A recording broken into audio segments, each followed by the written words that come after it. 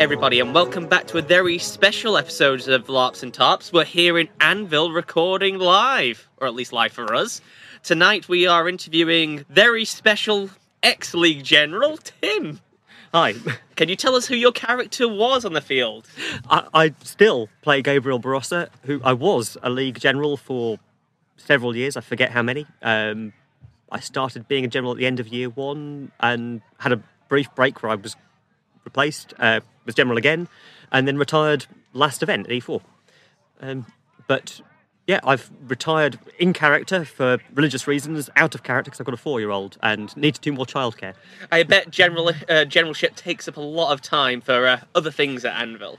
It eats a lot of time if you want to do the job well. If you just want to show up to meetings, you can, but you'd be a bit rubbish. You end up doing a lot of informal strategy meetings, a lot of influencing everybody, a lot of trying to persuade everyone that you're right and they should definitely do your plan. I think one of my favourite examples I heard on another podcast was when you spoke out against, yes, the Valorn are a threat, but they're not the only threat. I got in so much trouble for that. It's the best way to be. Yeah, I mean, it's still a thing that causes arguments, but yeah, that one, that was a typical example of where you get someone made a very emotive argument in the meeting. Before the meeting, everyone had decided, yeah, we agree, the Navarre, yeah, they're going to push us to do this thing, but we shouldn't do it. It's the wrong thing to do. Tactically, the right choice is this other thing. We've spent a year building up to it. This is the moment. If we don't do it, it's wasted. Got to the meeting. The Navarre are really persuasive, really emotive, and everyone, it's like you could see the room change, and no one wanted to argue with them. And I thought, no, I'm that dickhead. I'm going to argue with them. Be that dickhead. Yes. Yeah. No one else supported me at all. It was great. Well, you're a leaguer. You say that points that matter. You think of the wider picture rather than just the emotive here and now. You think about the money, the resources, all sorts, I'm sure. Yeah, I mean, we're not biased at all, but we agree that we are the nation to get things done. This is a very special episode for me, considering it's two leaguers talking. Usually I'm outnumbered by Dornish or Navarre, so yeah, I'm feeling very special. I'm a bit sad that Morgan's not here, to be honest, or he's like 10 metres away not talking, just because, otherwise I'd be able to troll him more. Yeah, well, we can always throw in a few disses of glory charges here and there, the unsound tactics and whatnot. I will not stand by and observe this slander. Actually, no, I guess I will. No, I mean, there's some really good stats about this, but it depends how nerdy you want to get. But there's, I'm quite nerdy about these things. A while ago, I started keeping a list of battle victories by nation because I wanted to see what happened. And there's a friend in Dawn who was helping with it because he was better at statistics than I was, who was looking at, he took all my figures and said, well, what's the percentage chance you get of a win if you put any two given nations together? Because we're trying to work out what's your best combo, which nation is... Because some nations are just pretty good. They win more often. Some nations lose more often. And some of them lose quite often, but maybe if you put them in these other nations, they do better. So we were trying to find our killer combos. We haven't really found them yet, but we're trying. Is it true that the League currently has the biggest win count for battles on the field? Well, since you put me on the spot, I must admit that's true. Dawn and Navarre are only one behind us. Okay. But no, League were tied with the two of them for a while. Then we had the year back after COVID. We snuck ahead. It's now getting a bit more pronounced. The problem with that data is, unfortunately, because of COVID, there's like, even though there's in character only a 1-year gap, out of character there's a huge churn of players. So I kind of look at some of my data and think, well, is it really valid anymore? Because what happened 3 years ago, how many of the same people are about?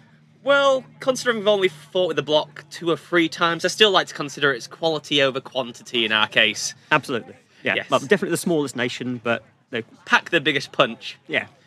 So, one of the reasons I brought you on today is you did reenactment. Am I correct? Still do. Yeah, wonderful. Still do. Much less now these days, but... I want to know how your time as a reenactor has impacted on your time as a LARPer, or vice versa. Has it had a massive impact, little? Has it changed how you played the game? Have you gone into LARP, and has it changed how you see reenactment? Both, and massively. Well, first thing I should, if you don't mind me asking, what did you start with? Was it reenactment first, or was it LARP? It was reenactment first. I got into it at uni, literally 30 years ago. I'm 48 now. I started at 18, and I joined what was kind of a tournament group. We mostly did single combats, occasional melees, and we'd go to the odd battle, because there weren't very many reenactment battles in the calendar those days. So you'd get 3 main battles that were on for the period we were doing. So you do loads of tournaments, loads of single combat, and 3 times a year you'd get to fight a battle and you were very excited about it. Yeah. And I think I was kind of lucky because the group I joined were very enthusiastic about those battles, and the guy that was leading my group was of a sort of tactical mindset. So he didn't just want to go into a line and fight. He wanted to think about what worked and try different things, some of which didn't, some of which worked brilliantly and we'd replicate. And I could learn a lot from him, and some of that has really applied to LARP. Then I learned things from LARP that I've taken back to reenactment tactically, and the issue I find with reenactment these days is you tend to be limited by a script. So they'll tell you, no, I want the left flank to move forward 20 paces, engage them, you'll fight for 3 minutes, come back, and you'll have those scripted moments, and at the end they say, right, this side loses now. So what you tend to find is everyone lives right until the end and one side all dies, and you do it exactly according to the script. So you don't get the same tactical awareness you get with LARP, and you don't get the same knowledge of what really works sometimes. And when I started reenactment, there were more free-form battles, which is why that was useful, because those did teach me something about tactics and what worked and aggression. But I think I learned more about that from LARP. There's one of the guys who plays in the marches now and doesn't fight anymore because, like all of us, he's got a bit older. But I was playing one of PD's old games, and I wanted to roll another group, and they were really big and they were really scary, and no one wanted to fight them. And I was trying to get a bunch of people who were keen to do it, and I didn't think I'd got enough people. And this guy Paul just said to me, well, "That's all right. We'll attack first. We'll win." And I was like, "No, we won't. They outnumber us 2-1, and they're really good." And he's like, "Nah, we'll attack them and then we'll win, because whoever attacks first always wins." Yeah. And I thought that was nonsense, and I found out later he's basically right. Within reason, whoever attacks gets the initiative. They get the psychological upper hand. The other people think, "Oh, they're attacking us. They must know something. They're good. They'll lose." So all those nations that do really well at Empire now, I think what you can notice is they tend to have quite an attacking mindset. They're also quite objective focused, and they tend to split into smaller units. Yeah. So the League is small, full stop. Dawn uses lances. Navarre splits into subunits. All of them focus on what you have to do to win a battle rather than just killing people. So they all tend to win. Yeah. Standing statically, you give the initiative to the enemy. You let them dictate the fight. You let them decide how they're going to win, and you just hold it on the back foot. So I dislike it as a tactic. Doesn't work. In reenactment, you don't find out just how bad it is because you get away with it because of a script. Yeah. So if you let someone come to you, well, they're only allowed to fight you for 5 minutes before someone tells them to retire back to their starting point, start again. Well, as we've seen in LARP battles, if one mistake it can turn into a slaughter, the initiative means everything. Absolutely, yeah. So you won't get that slaughter in the reenactment because they'll step in to stop it to keep the script. Occasionally it breaks and you suddenly find you've accidentally wiped some people out and you've got to work a fix really fast. But yeah, for LARP, it's just a disaster waiting to happen. I love it. Oh yeah, well, I suppose Druge with Venom and other scary, spooky things like weaknesses really put your character on the spot, and you get no nasty surprises like that in reenactment. Would you say having abilities in LARP has honed your skills as a general because you have to be more prepared for the unexpected? So yeah, you have to have an awareness of what's going to happen next, and also if you're thinking about trying to keep the initiative, what you really want to be doing is you put yourself in a mindset where you make the unexpected happen to the other person first rather than you. And if you're constantly attacking, they're never getting the chance to come up with this sneaky Druge plan. You kind of squish it before it starts. I think the main thing I got from reenactment I still use is you have some level of command skills, the ability to control a group that's very helpful. Okay. And you do have some read for a battlefield, for how fast a unit can move. It's very easy when you come in as a new LARPer, I think, to sort of get the idea that you're all going to be sprinting around the battlefield at high speed. But that's not how it works. You lose your cohesion. We can't all run at the same speed. Before you know it, your unit's useless. So at reenactment, I was with a lot of very unfit people at times. And you kind of think, well, I've got to march at my mate's pace, otherwise when I get there, he's not going to be there, and he's our best polearm fighter. Oh, yeah. So, yeah, that's helpful, and you do get a lot from it that goes in both directions. One of the things I find as well is you start thinking about how you're trying to tell a story. Because reenactment, you're trying to put a script on that you've been told what it is, whereas at LARP, you're making up a story, and you're almost doing the same thing. But to tell a story the way a reenactor wants to do, it's really helpful to have a LARP mindset. You go in and think, well, I'm this person. How should I behave? And you're acting in the way that Yeah. the public see. I think it's very interesting that LARP isn't just hit people with a foam sword or a foam weapon. It's a giant stage performance that everyone's playing a character for. Will my character die? Will this character die? How will that impact me? Whereas reenactment just seems, okay, in, out, we've reenacted this. There's no stakes particularly. Is that true? There are, but it tends to be on a much more individual level. And what you tend to find is, like, reenactments, so medieval reenactment I tend to do more of, a lot of it's down to the individual ego. Someone goes into a fight thinking, well, I want to have a good fight today.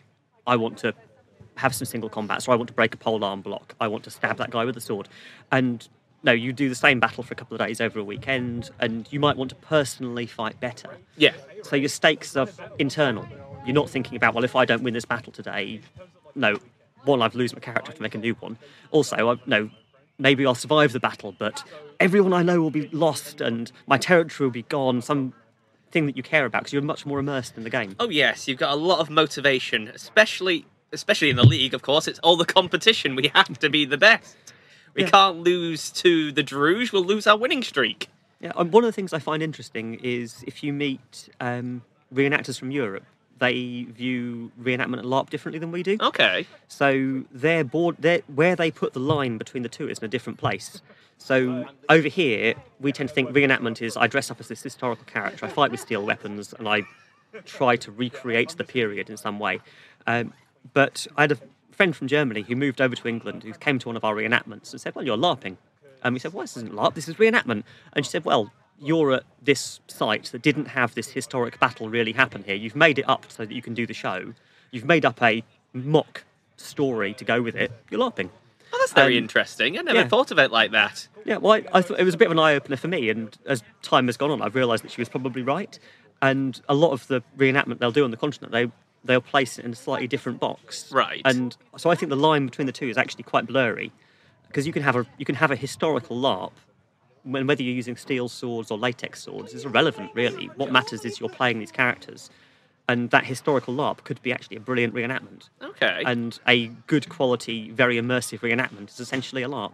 That's a very interesting way to think about it.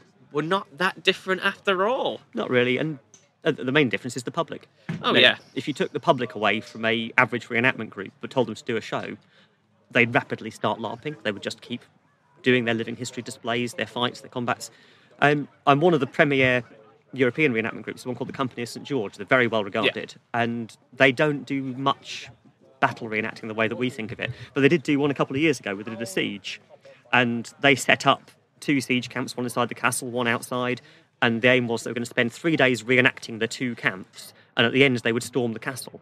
And apparently the actual storming the castle took about half an hour, because once they'd got going, it turned out that someone on the outside had bribed the defensive gunners to not fire at them. They were doing it on a very realistic fighting system, where if someone hit you with a sword, you probably died. Okay. So it was just a blur of combat after a weekend of essentially LARP. You're all playing your historic character in a siege camp. You try to get the other lot to not kill you or to turn their coats. It sounds great. That sounds fantastic. Yeah. So, with doing reenactments, you also did HEMA, right? Yeah. Does that come into the battlefield much, or do you have to refrain what you know is HEMA on the battlefield because it's a completely different fighting system? It's another answer that's both. Oh. So anything you do that's more hours with a sword in your hand, or a polearm or whatever, is helping you because you're getting some skills you're developing. There's some instincts that you might say, well, I must not stab them in the mouth. You're not going to do those sorts of moves.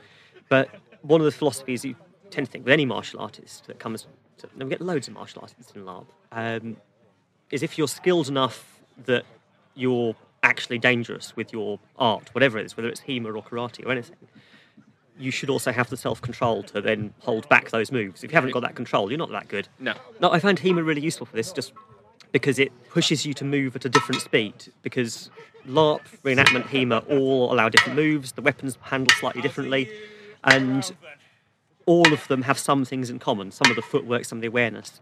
And I've been recently doing a lot of HEMA sparring with someone much better than me, and he is lightning fast. Right. And trying to stop him just taking my head off every single time we fight is improving my LARP fighting, because it's improving my dodging no end.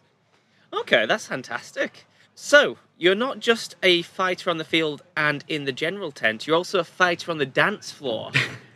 Have your dance classes affected your LARP combat style at all? Have you tried to weave in dance and fighting? I don't tend to combine the two at the same time, but I think one makes you better at the other.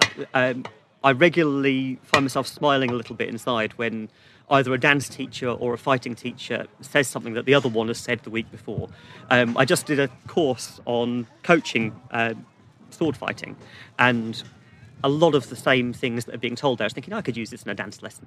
The same ways that you're teaching this. So the teacher in question that was teaching us is a guy called Guy Windsor. He's a superb HEMA teacher. And one of his principles is this idea that when someone's doing a physical skill, you diagnose issues and then you try to fix that problem. And that this principle, that anything a student does, whether they're a fighter or a dancer, if they're doing something that you would say is wrong, they're doing it for a reason. They're doing it as a solution to a problem they found. So if you're swinging a poleaxe at me and you're not quite reaching far enough, you're holding your arms too far back, there's a reason you're doing that. You're not doing it because you've chosen to put your arms in the wrong place. You're doing that because there's a fighting problem that you've encountered and that's fixed it. So I've got to find out what your problem was, fix it a different way, and give you ideally I come up with a situation where you fight using that poleaxe the perfect way is the solution to the problem I've given you. And then you'll start doing it the perfect way. And I can do that with a dancer. I can say, I want you to do an ocho cortada in tango, and I want you to do it. But if you're not doing it right, I'll find a way to make you do it right. Oh, I have to admit, I was more terrified at you at the Little Mother's Ball teaching me how to dance than actually on the battlefield itself. There was a lot more pressure there. I think people feel pressured about dancing because they take it personally. They feel like they're on the spot and being judged, which is horrible because I'm a big evangelist for dancing. I love it. I think everyone should be allowed to dance, and there's nothing really pisses me off more than someone taking the piss out of someone else's dancing. Cuts deep. It does. It's quite hurtful, and also it just puts them off from doing it. I think if you mock someone's dancing once, they probably won't do it again. You just want to get them to enjoy it and love it. Yeah, exactly. You came back, sorry to swing you in here randomly, Morgan, back from Glorious Affair, a changed man who wanted to dance all the time. Yes, it's specifically your fault I'm going to Set Emotions, but you're not going to be there? I am going to be there. Okay. I'll be dancing and learning this time. I won't be teaching this time. I think somebody said to me regarding your teaching is that irrelevant of who you are, irrelevant of your gender, dancing with you, Tim, you feel like a princess when you're dancing with Tim. But yes, no, I enjoyed it no matter how terrible I was. You weren't terrible either. You actually moved very well. But I think, going back to your question, I think a lot of fighters do move quite well because most martial arts give you, whether it's LARP or jiu-jitsu, you get an awareness of your body, which is what you want when you dance. And my favourite dance is Argentine tango, which is all about connecting with the other partner, moving together, reading how their body's going, and you're not trying to make them do anything. You don't force them around as a leader. You ask. And again, I think that has a lot in terms of common with LARP, because in LARP you're collaborating, and even in combat it's a collaborative story. My favourite LARP I've played by far is a Czech one called Dance Macabre. Oh, that sounds interesting. I've not heard of that one. It is fantastic. So there's no speaking in the LARP. It's all done through dance. You spend a weekend doing workshops where you learn the basics of dance, and they give you a lot of workshopped tools to use with your role play. And you create your characters as part of the workshops and come up with character links with other people, and then you just dance out your story. And so I was playing a dead policeman whose ghost had come back. I found the mobster who'd ordered my hit. I found the girlfriend I'd betrayed. I found the guy I'd got in trouble. And you have those relationships and you resolve them through dancing with them. It was very, very intense. It was really cool. If Gabriel ever dies, you need to do a mercenary company that only communicates through dance. That would be an interesting concept. I'm aware that I'm going to die at some point. I've been playing this character since year one. I've missed one event for my daughter to be born. I've done the battles every other event. I'm due to die. It's going to happen. No one's got you yet. Not yet, but when it does, I'm not worried about dying. I'm not worried about losing the character that way. I think I've had a good innings. Yeah. The bit that worries me is that who's going to teach Senate motions? And I've got Roanne, who teaches with me now. She is actually a better dancer than me. She's incredibly graceful. She's a superb ballroom dancer. But I really feel like I'm leaving her in the lurch. I'm sure she'll rise to the occasion and be able to teach everyone at the Empire. They'll get a better teacher. Oh, don't say that. Since you've also spoken a bit about being in military council itself, have you taken any inspiration for any particular periods of history or any experiences on the battlefield in reenactment and taken it to the general's table itself? Maybe making some of the hard decisions, thinking about resource deployment, maybe just thinking about troop morale. So there's fictional inspirations, because I think most of us who play the military game have got fictional inspirations we want to play with. Like, I'm a big sucker for David Weber's Honor Harrington books, and when I came in thinking I want to play a military type who wants to rise to command, that was the characters in my mind. It's like, oh, I want to be like her, she's great. Yeah. But there's a lot of non-fiction sources that are really good. There's a writer called Liddell Hart who wrote a book called Strategy. It's fantastic. It revolutionised how I think about strategy and tactics by putting a whole extra dimension on top of those. That would be a whole episode of podcasting in itself. It sounds interesting. It's good. I recommend to us, look up the book Strategy by Liddell Hart. It's amazing. But yeah, that I took a lot of into Military Council, because it starts to talk about how you deal with the diplomacy as a tool of warfare, how you're not just worried about the fight in front of you, you're worried about all the implications of that fight, and whether you just don't fight it at all sometimes. So that's really relevant, and it's also quite useful for the battlefield, not just the Military Council tent, but if you're leading on the battlefield through the Sentinel Gate. On a tactical level, one of the things that Liddell Hart talks about is the indirect approach being very successful. Strategically, is his main thrust. But as you found for the way the League fight, we're not really that interested in body count, because it doesn't tend to win you the battle. Nope. But if you can appear at a point where you look threatening as a unit and you make the enemy move to get out of your way because you're worried you're going to flank them, you've made the enemy move. You achieved basically what you wanted. Sometimes you can clear all the way to the objective by just making them move because they're scared of you flanking them. Not going to lie, I will always regret last year not being able to make the League steamroller at E4. Oh, it was... I love the League. I think that's one of the best I've ever seen them. And they were incredible in that they were just on this form of not stopping, and I felt like you could see it in the faces of all the characters. Because once they felt like they were winning, they wanted to keep going even though it was going. hard. Yeah. And that goes back to the same thing I was saying about my mate in the marches and his advice. You keep attacking and the initiative's there. And there's a few times when we turned the flanks of forces that were actually significantly bigger than us, and they were definitely fresher because we were knackered. Yeah. And no, they were sort of happily giving ground to us, and we're thinking, well, if we don't let on that we're really knackered, we can keep going. Ooh, that's very good advice. So, how would you advise a new young general or mercenary captain going onto the field, maybe the first time, maybe taking command for the first time? What would your advice be for them on the battlefield? Just one piece of advice. Okay. Do you want just one? No, or go for it. Bullet points all the way. My just one piece of advice I'm going to write down notes for myself. My just one piece of advice would be read my book. Oh, you have a book? I've got two. I wrote one in year one because when I first came to Empire, loads of people hadn't done battles before, and there were a lot of really rookie errors being made. So, and I used to write an advice column for the Pledge when it was being written, and used to write a different thing, which was basically aimed at giving advice to new fighters. And like, you're a new LARPer, maybe you could think about doing this. So it might be simple things like, hey, if you buy one true vervain, you can just keep that with you. It doesn't matter if you're not a physic, you can give it to a physic and they'll use it on you. They've got no excuse for not healing you. And it's cheap. And so sometimes it just be simple things like that, or advice on how to fight a big monster, or that sort of thing. But if you're a new captain going out, main advice is get all the information in the world. Yes. If you can, it's much easier to fight a battle and keep all your troops alive if you know what you're supposed to be doing and how you're supposed to do it, and if you then communicate that to all your troops. So if you've found out we're going out today to capture a box, it looks like this, the person holding it looks like Y. You find that out and you make sure you tell everybody. A number of people that you walk past at the Sentinel Gate and you overhear them and they say, so where are we fighting today? And their mate says, oh, we're fighting in Semasuak. And they go, oh, who are we fighting against? And you think, who's briefed you? What no one by the sounds of it. Yeah. But you also think, well, what chance do those people have got of winning the battle for you? And there was one a little while ago where Natalia, the other League General at the time, was Field Marshal. Yeah. And I thought the League were really keen to win it for her. So she was a popular general, and she'd briefed them. So they knew what they meant to do. There was a key point in the battle to get to. And early in the battle, they just powered up the battlefield through the enemy, ignoring the fact they'd run past the enemy and now completely surrounded, just to get to this key point and hold it. And their view was, well, we know what we've got to do to win. It's this one thing. So even if it's horribly dangerous, we'll do this one thing. Yeah. And they all knew it. And if you've got some people who go out there who haven't been briefed, they can't even do that for you if they want to. Yeah. Oh, that's interesting. What is the name of your book, and is it still available for purchase? I tend to give them away. I thought about selling them, but I could never. I'm a terrible trader. I could never be bothered. I tend to bring a few copies with me. I haven't this event. I'll bring you one. Oh, wonderful. But I think it's called The Way of Victory. Sounds interesting. And Well, you can't be talented at everything, can you? No, I'm not trading. Who's got time for that anyway?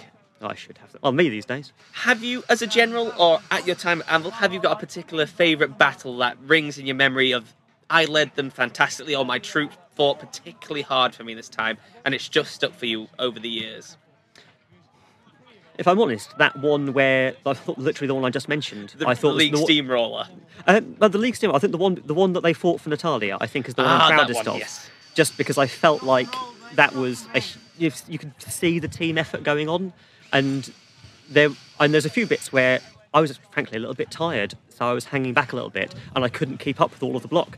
And I could see them, breaking into subunits. I could see how they were all fighting really intelligently, and no, I could see the way their morale was seeing them through against opponents who didn't care as much and other nations who weren't as bothered, and they just shone.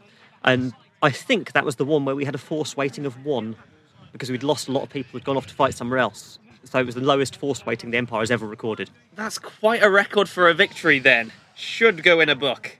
Have you done any LARPs other than the Empire system then? Yeah, so when I started LARPing really with Maelstrom, when PD were doing that, and I went off and joined Cambridge Treasure Trap, which is a local university system, and I joined that specifically because I wanted to learn to fight, because I did a tournament at my first event, and I thought I'd be better than I was, because I've been doing reenactment for ages. Okay. And the weapons weren't handling the way I expected, so I kept getting hit in when times I didn't think I could get hit. So I thought I'll go join and do lots of monstering in this local society, and played with them. They were a lovely bunch of people. Still a lot of my good friends. I also met my wife there. So that's brilliant. Oh, she's great. Yeah, she tricked me. The first time I met her, she tricked me into murdering the high priest of my own religion. Well, what a woman. I know. Well, I suppose there is a massive difference as well between handling a foam weapon and an actual metal weapon. Yeah, they all work a bit differently. So obviously there's variance in LARP weapons you've probably found yourself. You go around the Traders' Row, they all got their own style. And then reenactment weapons feel different again, and there's a range there. HEMA weapons feel different to a different order of magnitude. They tend to actually be closer to the weight of the LARP weapons to the reenactment ones. Okay. Which are very heavy. But if you're trying to make a weapon blunt at the tip, you've added a lot of steel to the end of a sword, for example. So you're actually increasing the weight by a couple of pounds, which is no small thing when you're swinging it at speed. So yeah, they all handle very differently. Your footwork tends to be fundamentally similar. If you get your footwork right, I always think you can do sword fighting full stop. Yeah, the little bit of HEMA I did, he was a lot more focused on the footwork than the actual swinging of the sword itself. No, I like him already. Yeah, he was very good. It's a shame the trains changed in York, so I couldn't get there anymore. Oh, it's a shame. But no, some of the best HEMA teachers I've known, or some of the best fighting teachers in any school, have focused on, I think, it was everything the sternum and below. Yeah. But the problem you find with new students when they start fighting is they don't want to do that. It's not the sexy bit. They want to think about swinging the sword and doing... No, they want to do the bits in The Princess Bride and go, hi, you use Capo Ferro against me. And they're not thinking about, but I want to do some really clever rear traverses with my foot that will take me in this light dodge. I suppose that's the difference between a novice and a master. Well, not that you can ever really master combat, I suppose. No, one of the best teachers I ever had was my first reenactment instructor, and we had a guy in the group who was a bit of a dickhead, having a bit of an ego trip, as people do. And this guy, he was getting a little bit out of hand because he was trying to prove... And he's just split up with his girlfriend and was trying to make himself feel better by beating other people in the group in duels. Okay. And he was being quite boastful about it. And eventually my otherwise patient as a saint teacher said to him, there's no such thing as a better fighter, there's just one who knows more styles. Okay. And it's always stuck with me as advice, because I think you can think you're good, but then you go and fight someone who you're not used to, who does things a little bit differently, and they learn something, and everyone you fight will teach you something, one way or another. Right. Well, I think we're going to wrap it up soon, but I think my last question is, do you have a particular favourite weapon out of all the ones at Anvil? What would be the king or queen of weaponry? You know I'm biased. I know you are, but I want to hear you say it. So a little while ago, a couple of us bought pikes. They're 9-foot ones, and we have loved them dearly. The reach advantage makes up for not being able to make any calls and only being able to stab with them. That is phenomenal. They're not the kind of weapon you create a huge kill count, because you don't tend to damage one person and put them down, but you just do area effect. You can reach a whole enemy line, you can hit everybody. They all take a couple of points of damage from you. They're all looking at you, and now all of your friends kill them because they're all busy looking at you. And that's my favourite thing to do with it, to be honest, is wait to see one of my friends fighting somebody, stab the person they're fighting, so so that I've got their attention, and then watch my friend butcher them. I've got to admit, first time marching out with you guys in the national block E1, I was like, got my little sword and my little buckler, but I'm very jealous of the halberds and pikes. So later that day, went and bought a halberd, and it's changed my game. I'm a very short man, so getting into line fights, the halberds really helped me in that regard. In fact, I had a conversation about this just before I came over here with a friend of ours who she's about average height, and she's wanting to buy a spear, and mine is 7 foot. Yeah. And when I first bought my first spear, my wife is quite short, and she decided to buy a shorter spear than me. She thought it'd be more suitable for her height, so she bought hers at 6 foot, and mine was 7. She was happy enough for ages. She's deadly with a spear. It was great. And then we got to an event where hers was damaged, so she borrowed mine for the weekend. And she came back and was like, I can't believe it. All this time, it's been so much more lethal. I've lost so much time. Yeah. But yeah, having a weapon with that reach actually makes more difference if you're a bit shorter, because the percentage of your height that you gain, the percentage reach advantage is that much bigger. So yeah, I'm a huge fan of getting decent length pole arms, murdering everything in front of you. As I say, I'm quite happy being the support person, poking and annoying people, than actually being the hero on the battlefield. Is there anything you'd like to bring up before we go, or...? No, thank you for having me. Thank you really so fun. much for taking your time out of your first day at Empire for us. It's been brilliant to have you on. Yeah, and thank you very much. I shall look forward to my eventual death. Have a good evening. You too.